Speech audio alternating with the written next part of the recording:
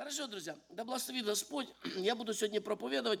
Мы немножко углубимся в Слово Божье сегодня, потому что цель моя немножко затронуть вещи, которые еще не случились, но они случаются. Они еще не произошли, но они происходят. И если вы будете читать, например, Евангелие Луки, там есть один стих, который очень часто вырывают его из контекста. Очень часто цитируют его отдельно. И даже часто, когда я спрашиваю об этом стихе, как вы думаете, что написано перед тем? Многие христиане не помнят. Знаете, что это за стих? Стих звучит так буквально. Это 18 глава, 8 стих.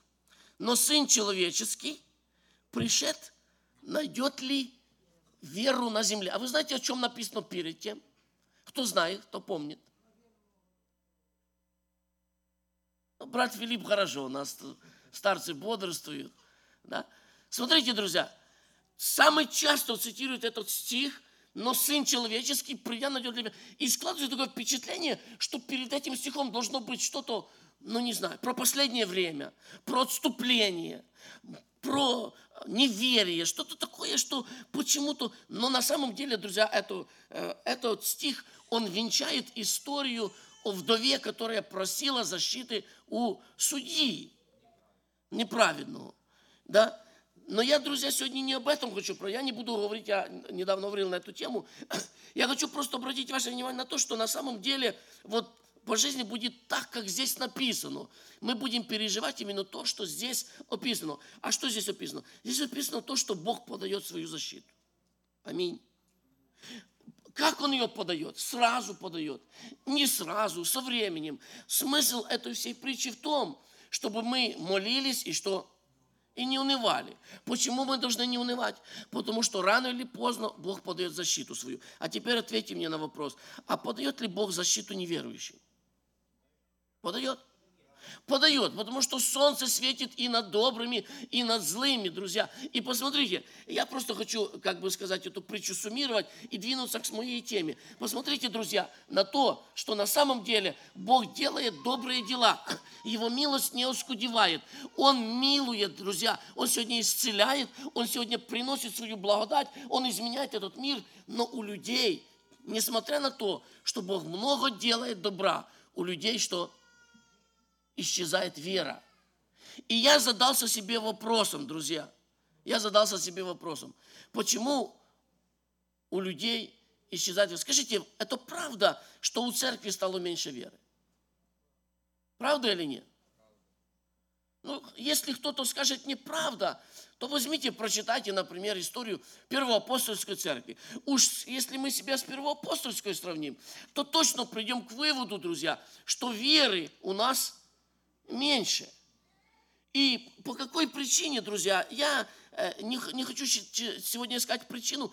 Я хочу, друзья, обратиться к одному месту, может быть, не сильно связанному по смыслу, но в процессе моей проповеди мы ее по смыслу свяжем. Это Исход 4 глава. Кто хочет следить, следите за мной, друзья. И написано в Слове Божьем так. «И отвечал Моисей и сказал: а если они не поверят мне и не послушают голоса моего и скажут мне: не явился тебе Господь.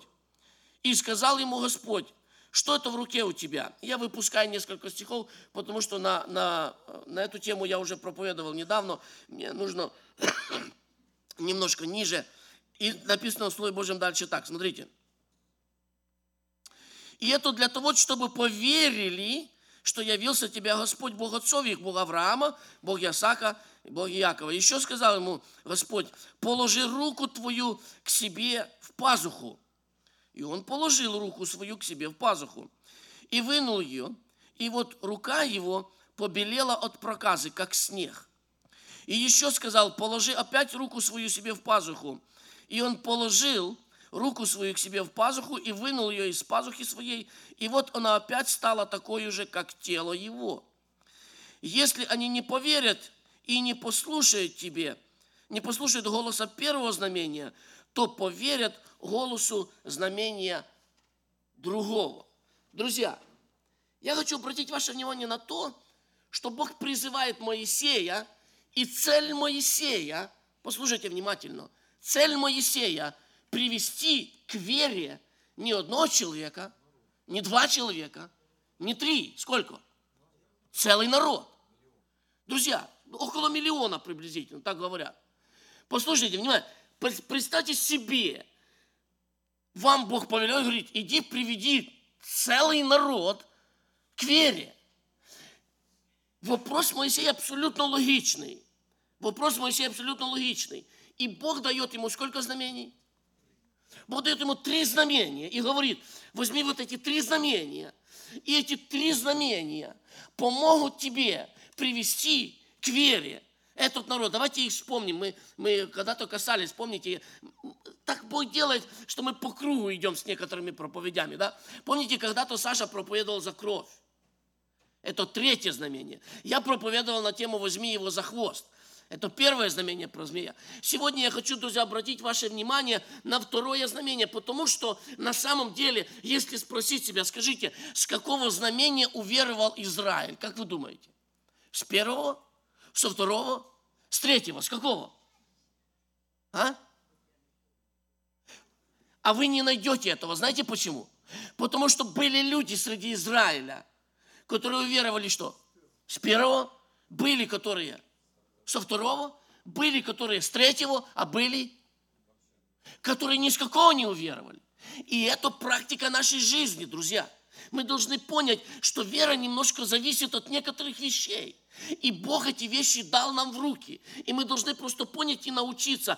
И почему сегодня пропадает вера в народе? Потому что мы на некоторые вещи не обращаем внимания. Тема моей проповеди – повелитель проказы.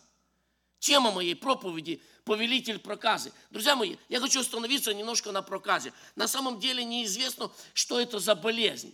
Если это та проказа, которую знаем мы, то это страшная болезнь. Но, по крайней мере, насколько мы видим из Писания, то, что описано в Писании, очень похоже на то, что было в истории человечества. Что это за болезнь? Это болезнь. Я не буду углубляться, я не медик, сегодня Юры нету, чтобы нам помог. Но я хочу обратить ваше внимание, что это болезнь, которая поражает человека изнутри. Хотя все ее проявления, друзья, они проявления какие? Наружные. Но на самом деле страх этой болезни или ужас этой болезни в том, что проникая в тело человека, эта болезнь начинает его разрушать. Давайте я выражусь немножко жестче. Человек начинает изнутри гнить. Он начинает гнить. И в истории известны страшные случаи, когда у людей отгнивали целые члены. Отпадал нос, уши, отгнивали пальцы на руках. Это страшная болезнь, друзья. И теперь я хочу с вами обратить внимание на то, потому что когда мы говорим о Ветхом Завете, естественно, мы с вами подразумеваем, что в Ветхом Завете это были прообразы для нас. Скажите, прообразом чего является проказа, как вы думаете? Нужно это доказывать вам сегодня или нет? Что проказа – это прообраз греха. И у меня стоит вопрос, друзья, а скажите, прообраз какого греха? Большого греха или маленького? То есть всякий грех, друзья, проникая в нашу внутренность, он начинает что делать? Разрушать нас изнутри. Послушайте меня, я еще раз повторю эту мысль. Друзья, задумались вы над этим или нет, что абсолютно всякий грех, который проникает в нашу внутренность, начинает нас разрушать изнутри. И я не говорю, друзья, о физических, хотя на определенных этапах, если, например, вы возьметесь серьезно грешить каким-то грехом, любым грехом, если вы серьезно начнете грешить блудом, пьянством, табакокурением, то рано или поздно не только ваш духовный человек будет разрушен, но и что? Но и физически. Но и физически. Он тоже будет разрушен этим грехом, друзья. И послушайте меня сюда, друзья. Я немножко почитал про эту проказу. Ее в древности называли ленивая смерть. Знаете почему?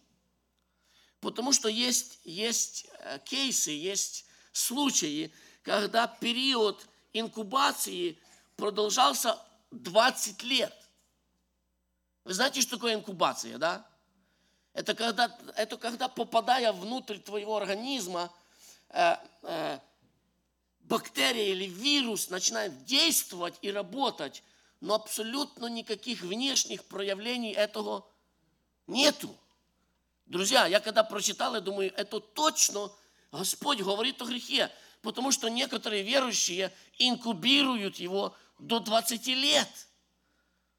И уже умирать настало время. И тогда только человек приходит к какому-то выводу, друзья. Послушайте меня сюда. Знаете, что величественно и что славно в нашем Господе? Потому что когда Он говорит к Моисею, Он на самом деле не к Моисею говорит. Он говорит сегодня к нам. Знаете, в чем слава Его служения? Я сейчас немножко об этом говорю. Слава Его служения именно в том, что сделал Моисей. Он положил руку за пазуху, и она стала что? Белая, как снег. О чем это говорит, друзья? Знаете, о чем? Я вам скажу о чем. Это говорит о том, что хотя мы дети Божьи, верующие, идем за Господом, крещенный Духом Святым, но мы с вами что? Будем грешить? Или не будем? А? Друзья, мы не признаемся себе, но на самом деле это проблема сегодня в церкви. На самом деле мы стараемся разделить сегодня грехи на большие и маленькие. И говорим сегодня, я не пьяница, я не убийца, я сегодня не табакокурильщик, не наркоман. А там мелочи, это же мелочи. Что же это мелочи, друзья? Но если разобраться со стороны Божьей святости, и знаете, есть такие места, которые на самом деле нам позволяют о чем-то задуматься, потому что возьму того же Моисея, когда он начал говорить, Моисей начал говорить, то Бог ему сказал, ты не можешь просто так стоять передо мной и говорить. Все, что я могу для тебя сделать, ты друг, я к тебе расположен, но все, что я могу для тебя сделать, я могу тебя покрыть дланью, и там сзади немножко что-то увидишь. Да? Друзья мои, я хочу, чтобы вы поняли глубоко в своем сердце, что Бог не меряет эти вещи на маленькие и большие. В его сознании есть рука белая от проказы. Но не весь же Моисей стал белым от проказы. Это столько стало белой какой-то часть его организма. Так же и у нас бывает, друзья. И обратите внимание, как я уже сказал, знаете, о чем я много плакал? Оно коснулось мое сердце.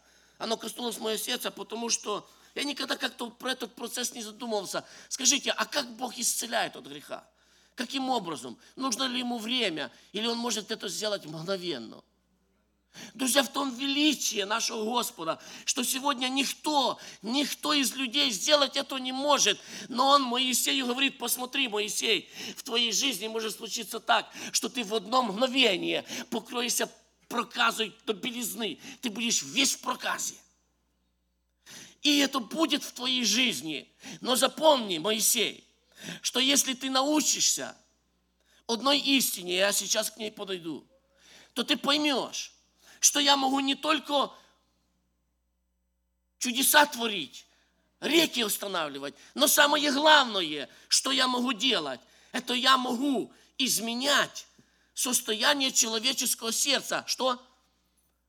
Во мгновение ока, друзья. Вы понимаете, почему у нас не хватает сегодня веры? Просто представьте себе ситуацию. Знаете, я вам расскажу, это была история в моем практике моего служения. У нас была конференция молодежная, и к нам на молодежную конференцию пришли 4 таких молодых человека, 3 пацана и 1 девочка. И я как глянул на них, я подумал, американцы, потому что по виду у того чуть не ирокез, тот зеленый ферро-буро-малиновый, тут все пробито, тут все висит по 15 штук Я посмотрел на них, думаю, американцы забрели к нам. Да? Как в итоге оказалось, это не только русские, но это дети верующих, хороших родителей. И они сидели там, да, и мы с братьями были там в этой конференции, и мы с братьями друг друга под бок пихаем, и говорим, надо молиться, надо что-то, как-то, знаете.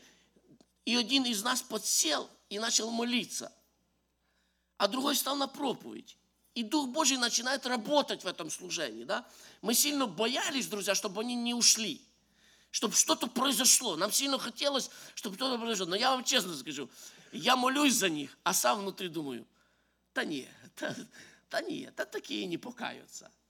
Такие перекраты, не может быть.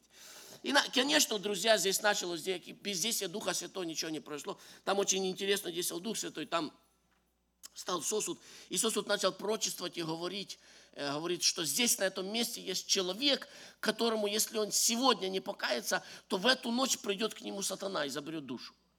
Такое было пророчество. Да? А второе было действие такое, когда другой пророк подошел к этим 4 молодым людям, протянул руку к одному из них и говорит: так говорит Господь, ты этот человек. И когда это случилось, тот молодой парень, его как будто кто срезал снизу, он упал на колени и начал плакать. И когда он упал, то все 3 за ним потянулись, и все начали плакать. И все потом, как оказалось, мы с ними беседовали, так сказать, подружились с ними. Оказалось, что они были на грани самоубийства. И решили пойти, что там, знаете как, давай сходим, там какая-то конференция, посмотрим. Но говорит, чтобы нас не обманули, давайте так договоримся, чтобы Бог сегодня проговорил к одному из нас, а потом ко всем. Да? И когда это случилось, друзья, то они... И вы знаете, я вообще эту историю вам рассказываю не для того, чтобы похвастаться, но для того, чтобы объяснить вам, что когда эти 4 молодых человека покаялись, они как бы открыли источник в этом служении. Вся молодежь начала каяться. Посредством вот этого события Бог всех нас привел к вере. Вы знаете, насколько я не верил, что такой мог покаяться, настолько я после этого события верю, что таких Бог может, знаете, приводить к себе. И когда я в следующий раз его вижу, я с более уверенно подойду к этому. Друзья мои, когда Бог освобождает от проказы на наших глазах, оно рождает в нас что? Веру. Когда мы видим людей, кающихся здесь, не обязательно с мира, друзья, когда Бог просто делает какое-то замешательство в народе, и мы освобождаемся от греха, Бог поднимает общий уровень веры. Знаете, в последнее время в народе стало стыдно исповедоваться и каяться. Раньше такого не было. Сегодня почему-то это большая проблема. Пойти сегодня к служителю, надо уговаривать, надо объяснять, надо еще какие-то методы, какие-то, не знаю, семинары проводить и так дальше. Друзья мои, в Писании написано, говорит, я к ним никого посылать не буду, ни пророков посылать, никого. Помните, Исаия пишет, но, говорит, они сами вспомнят, что о своих грехах. Что, надо ждать Моисею, пока покроется все тело его проказою? Или надо идти к Господу ровно в тот момент, когда ты ощутил. Друзья мои, я хочу на это сделать ударение, и это одна мысль, которую я хочу оставить вам на память. Запомните себе, что есть разрушение внутри организма от проказы, которые, даже если проказа уходит, то восстановить их, если не трудно, то невозможно. Понятно, что Нейман был прокаженный, но по Писанию судя, Нейман не изгнил еще внутри. У него просто были все проявления проказы снаружи. Скорее всего, у него были язвы, да, у него была повреждена, так сказать, кожа.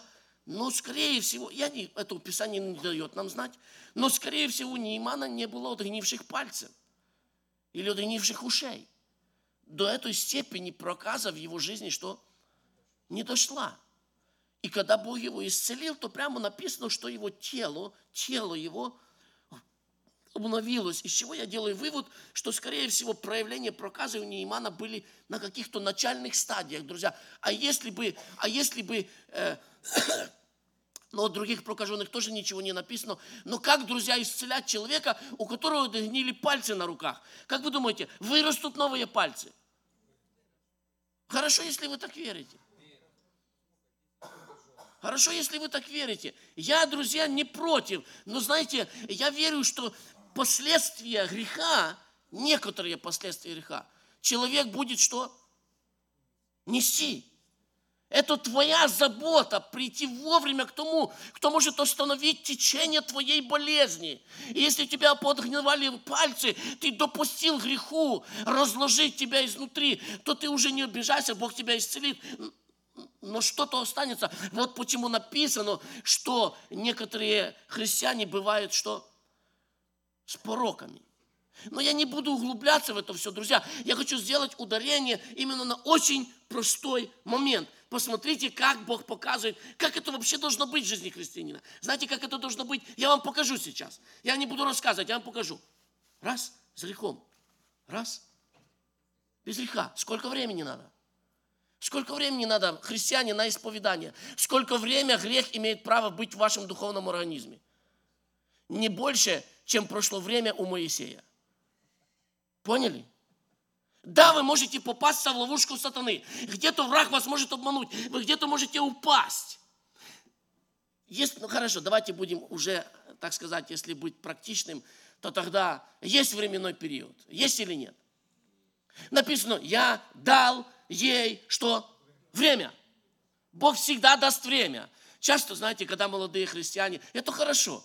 Может быть, и не стоит вырастать из этого младенчества. Встречали вы молодых христиан, которые, например, я когда был молодой, и знаете, я боялся спать, когда у меня были проблемы с Богом. Меня Олег говорит, иди спать. Я говорю, я не пойду, а вдруг я во сне умру. Я же не могу. Он говорит, иди исповедайся. Я исповедаться не могу. И мучился, потом, да нет, лучше иду исповедоваться, спать хочу, а спать не могу. Да? Сейчас я уже повзрослел и понял, что Бог даст что? Время.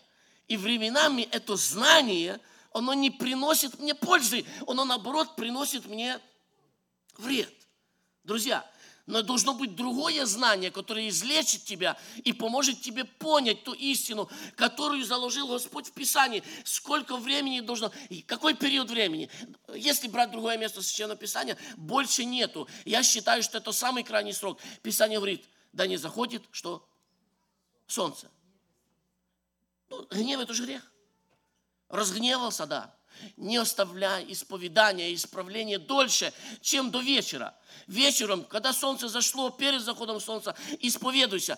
Почему, друзья, это важно? Знаете почему? Потому что грех, проникая в наш внутренний организм, он начинает делать свою незаметную работу. И он влияет на все формы нашего внутреннего духовного тела. И по-разному происходит с разными людьми. У одного крепкое сердце, и сердце, у другого почки слабые и так дальше. У каждого из нас разный духовный организм, друзья. И проявления потому этого греха бывают разные. И то, что сегодня в церкви народ Божий не хочет идти в собрание, это тоже проявление того, что у нас есть в нашей внутренности. Это касается всех. Это касается меня. Это касается всех сегодня, друзья. Где-то какая-то мелочь входит, и мы не придаем этой мелочи значения. И эта мелочь попала, и она там угнездилась. И мы даже, так знаете, так снисходительно к этой мелочи отнеслись. Вы помните, когда-то я притчу рассказывал, она тоже соответствует этой истине. Притчу про 2 сыновей, которые были у папы. Помните или нет? Которых папа послал собирать камни. И одному сыну сказал, принеси большой камень. И тот сын послушался и принес большой камень к папе. А другому сказал, посмотри на этот большой камень и насобирай маленьких, но чтобы по размеру приблизительно были как большой. И тот другой сын пошел и насобирал маленьких камешков, но по размеру точно как вот тот большой. И потом папа говорит старшему сыну, говорит, ты помнишь, где ты камень нашел? Да, говорит, иди положи ее на место. И тот взял камень и пошел и положил его на место. А потом младшему говорит, ты тоже так же само сделай. Возьми, пойди поразложи все камешки по своим местам. Знаете, что он сказал? А как, папа? Да я не помню, где их. Один камень – это одно дело. Знаете, вот так с грехами у нас бывает. Когда больше кто-то согрешил, блудом. Это грех, понятно. Откуда взяли, туда его легко поставить, место помним. Но когда мы набираемся мелочей, и по размеру эти мелочи уже соответствуют этому большому камню. Друзья, то проблема в мелочах, что мы временами не помним, где мы их понабирали. Мы их вовремя не положили. Если бы ты этот камешек притащил, да в свое время назад положил, тогда было бы нормально, друзья. А если ты этого не сделал, скажите, вы знаете, что сегодня служение разбора слова самое пренебрегаемое служение. Да? Мне очень приятно видеть сегодня всех вас, слава Богу. Я вас приглашаю в таком же количестве в среду. И я вас приглашаю и знаю, что я не увижу в таком количестве в среду. Помолитесь за меня. Друзья, я вам скажу честно, я вам скажу откровенно, это практика моей жизни. Когда мы уверовали, здесь есть друзья, которые вместе со мной уверовали в то время, у нас служения были каждый день, это было служение разбора слова. Оно было у нас каждый день. Мы были люди с мира, абсолютно. У нас не было мамы и папы, которые бы нас загнали в собрание. Но у нас служение было с понедельника по пятницу, суббота была выходной, и воскресенье было общее. И, друзья мои, я вам говорю, что около 2 или 3 лет, я не дам вам сейчас точные сроки, но я точно помню, что это был длинный период времени, когда я был на каждом служении, за, может быть, исключением каким-то, знаете, у нас, если кто-то из молодежи с нашей тогда, в то время, не приходил в собрание, мы точно знали, что у него, скорее всего, проблемы. Уже надо идти к нему беседовать. Ты что собрание пропустил? Все, и там 90% было, он мог рассказывать, что да, меня задержали, я там на работе, я то, а потом беседуем, оказывается, там не та проблема.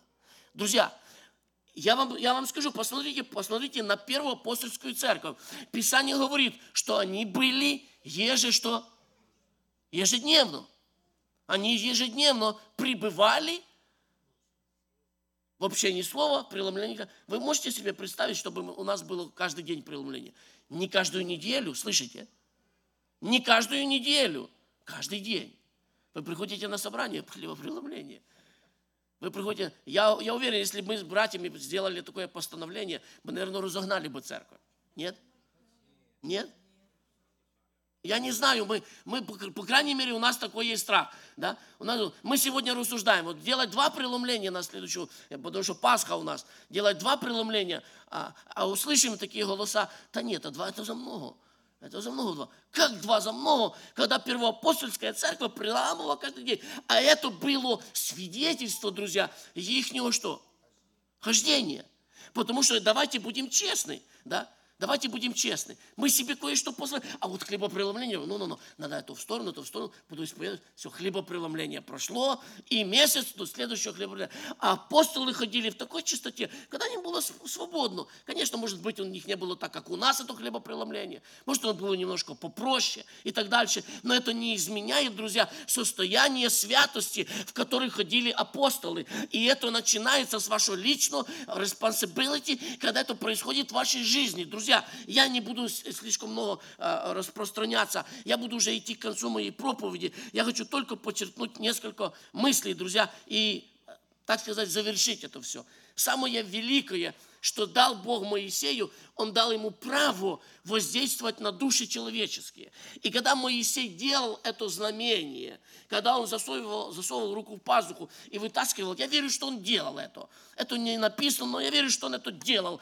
перед Израилем. То когда он это делал, в Израиле появлялась вера, потому что это действие, оно имеет под собой духовную почву, друзья. А духовная почва – это не исцеление от проказы, а это исцеление от греха и беззакония. И самый большой грех был у фарисеев не то, что они, друзья, были лицемеры, а то, что когда Бог прощал грехи, и Он прощал грехи поистине, то они не то, что не вера у них рождалась, а у них рождалось что? Противление, друзья. И я хочу, чтобы вы поняли высоту этого, или неправильно сказать высоту, низину этого лицемерия. Когда, друзья, стояла женщина, конечно, я фантазирую сейчас. Может быть, я фантазирую. Но мне кажется, я говорю правду. Когда стояла женщина, с которой некоторые из них переспали, то они готовы были поднять камни и бросить в эту женщину только потому, послушайте меня, только потому, чтобы не вскрылись их грехи. Послушайте, друзья, вы думаете, что я говорю о фарисеях там далеко? Я говорю сегодня о нашей жизни. Я знаю, о чем я говорю. Мы готовы сегодня потоптать другого человека только потому, чтобы мое не вскрылось. И мы думаем, почему-то где-то на каком-то уровне вбилось в наше сознание, что исповедание – оно умолит меня перед народом. Что когда я встану и признаюсь перед народом, что я сделал, то, конечно, мы не поощряем вас делать какие-то постыдные заявления. Да? Но я вас поощряю, друзья, к тому, что Церковь Христова должна быть простая и искренняя. Посмотрите на Давида, который не боится ничего. Знаете, почему он ничего не боится? Потому что он знает, его авторитет не зависит от Израиля. Слышите? Вы думаете, Израиль выбрал Давида? Израиль любил Давида. Выбрал Давида Бог. И любил Давида Бог. А сердце Израиля было в руке Божьей. И он направлял этого Израиля туда, куда хотел. Он захотел Давида, и Израиль Давида захотел. Он не захотел Саула, и Израиль Саула не захотел. Друзья, сегодня наш авторитет, он в руке всемогущего Бога, и он ни в коем случае не умолится, если ты будешь исполнять Его заповеди, если ты будешь поступать по Его воле, если ты будешь делать то, что Он заповедал в своей книге. Будьте простые, друзья, будьте откровенны. И самое главное, друзья, к чему я это все веду? Вера, которая рождается в нас, она позволяет нам перейти на уровень. Знаете, в чем проблема, на мой взгляд, современных церквей? Проблема современных церквей, что мы отошли от первоапостольского учения немного, чуть-чуть. Мы и рядышком где-то возле этого учения. Но мы отошли, например, от простоты исповедания. Мы смотрим на свой авторитет. Мы стараемся как-то сгладить, чтобы все-таки, знаете, помните, как Саул сказал? Саул сказал так: почти меня перед народом. Это для нас важно. Особенно сильно это проявляется, друзья, когда, например, мы встречаемся с людьми одержимыми, потому что мы понимаем, что одержимость – это крайняя точка греха. Человек был в грехе, и в грехе он не остановился, и в большинстве случаев, когда человек не останавливается в грехе, тогда к нему имеет право доступа сатана. И вот когда мы стыкаемся с такими одержимыми людьми, то в большинстве случаев в славянских церквях почему-то они оставаться не могут, потому что за ними навсегда закрепляется клеймо. И этого человека уже никуда не пропустят, ни служения ему не дадут, ничего не дадут и так дальше. Тогда как бывает, что служителя в этих церквях, они не меньше виновны, чем этот человек, не в меньших грехах. Просто они не упали так низко, и не случилось в их жизни то, потому что Бог дал большую охрану. Я не буду анализировать эти все вещи, друзья, но пример этого был поставлен, например, апостол, который навсегда остается главным апостолом для нас, это апостол Петр, и его грех, друзья, весьма великий. Я уже говорил, что если бы апостол Петр жил в наше время, и он бы никогда не был бы начальствующим епископом, никогда. Ни одно братство сегодня не приняло бы Петра после того, как он превселюдно и публично отрекся от Бога.